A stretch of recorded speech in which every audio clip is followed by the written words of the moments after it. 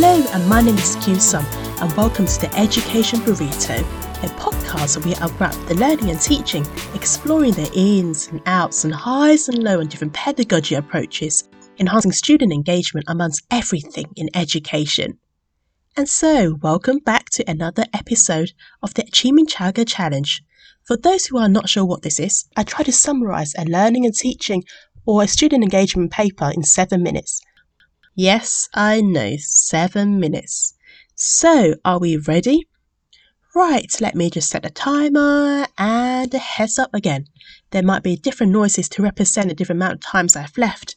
So you might be hearing ducks quacking randomly, sheep sparring maybe, because it's normal to have a sheep outside my window, and finally, a bell when time is up. Alright, let's do the countdown. 10, 9, 8, 7, 6, 5, 4, 3, 2, 1, 0. Go. Start. The paper I've chosen today is titled The Inconvenient Truth About Institutional Engagement, a Qualitative Look at Freshman Perceptions by Donald J. Comey from Whitworth University. This is a case study based in the US, which was to understand how first-year students perceived institutional engagement activities. And it has been understood that transitioning from schooling to university consists of a complexity of internal motivations and external influences. And from this, it has been known there is this biggest percentage of students who chose to drop out during this transitional period. The author highlights that all university education is a social endeavour, and both academic and social connection influence student success. Student connection to their university is one important factor that contributes to student academic success as measured by retention and improved grades. Universities have recognised that engagement strategies plays a role in creating community and influencing connection, yet those engagements do not seem to be influencing better graduation rates. As such, investigating the lived experience of first-year students' engagement with university activities help fill the gap in understanding how students perceive university activities and therefore determine if said activities are useful in motivating and retaining students. Across the spectrum, institutional engagement serve to intersect with prospective or first-year students with the intent to influence connections, whether support academic success or relieving transitional stress and anxiety. All along the transitional journey, specific engagement identified by participants are having a positive or negative impact on their transitional year. Consists of a semi-structured interview with questions based on the foundation of establishing an authentic relationship. 11 students were sampled using a purposeful sample for diverse representation of the student body. The intent of those interviews was not to critique engagement strategies, but rather to examine consistencies and contradictions between institutional intentions and first-year student perceptions. The author broke the sections into 3 different ones. In the spring-summer experience, prospective students were all contacted with the university alumni to foster that connection, to build that belonging and positive connections. For example, one student highlighted that it was that professional and personal connection that encouraged them to seek similar long-term meaningful relationship and professional success. For students with that alumni connection, the relationship with the institutional functioning began with their acceptance into the university. It was noted that these students were formally invited to visit classes and campus, and having those positive yet simple engagement such as birthday cards and emails and so forth to help foster connections and that sense of belonging. Another student story highlighted summer experience of music auditions provided them the opportunity to make new friends despite competing for scholarship competitions. All participants, regardless of their backgrounds or social and economic status, perceived spring-summer engagement to be effective in building the connections with their institutions. Secondly was the move-in period. Student participants identified that move-in period experienced positive, from the orientations and activities as influential within the first 3 weeks of school.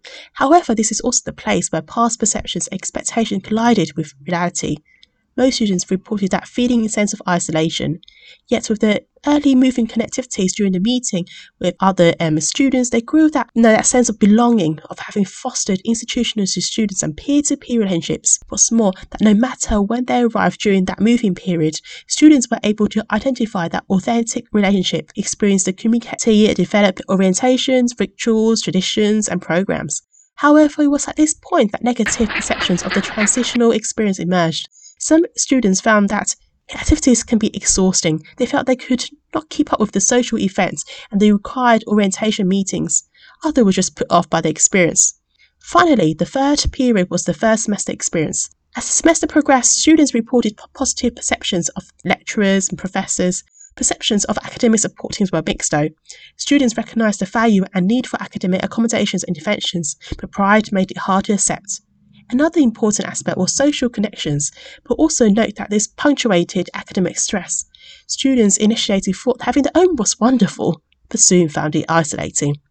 This study overall concludes that relationships, institutional to student and peer-to-peer, appears to be the primary factor that influence a student's desired ability to persist in higher education. Relationships foster connections, and connections foster fit and belonging. However, relationship provided the strength to overcome that temptation. And it appears that diversity, equity and inclusion are major themes that impact engagement across all facets of the learning community. If universities intend to grow learning communities build upon relationship that goes beyond tolerating to valuing diversity, institutional engagement, cannot stop with creating success and connection. It needs to go beyond structural inclusion to dynamic interdependence and community interconnectedness. The author conducted and concluded that students' perceptions of their transition to university could be fit into 4 categories. 1. Authentic engagement. 2. Contradictory engagement. 3. Differentiated engagement. And 4. Circumstantial constraints. While this paper provides such a broad overview of how student engagement impacts first-year students transitioning into university, the findings could not be generalizable. The positive aspects were deeply highlighted only on the belonging. Diversity of racial and ethnic interconnectedness was not fully explored. However, conventional engagement has shown to improve retention. That is not necessarily the educational experience or social connection, nor does it challenge the associated diversity and inclusion norms. Knowledge from this study may assist further development engagement strategies, supports and interventions that can be systematically implemented to increase early academic success, increase institutional to student and peer-to-peer connection, and improve campus-wide racial ethnic interconnection, all leading to greater retention. Development of effective engagement strategies and probably sequencing said strategies throughout the transitional year may better position students to take full advantage of the educational opportunity and serve to reduce or remove the persistent challenges faced by students while cultivating a dynamic, interconnected community. This paper therefore highlights the importance of creating those authentic relationships for university students. Properly sequence engagement to foster and cultivate fit or belonging, grafting students into the community. And it is that, this encouraging students to be positive and maintain their identity to be part of something bigger. And that is the learning community to help serve the growth of the institution. And wow, just made it in time.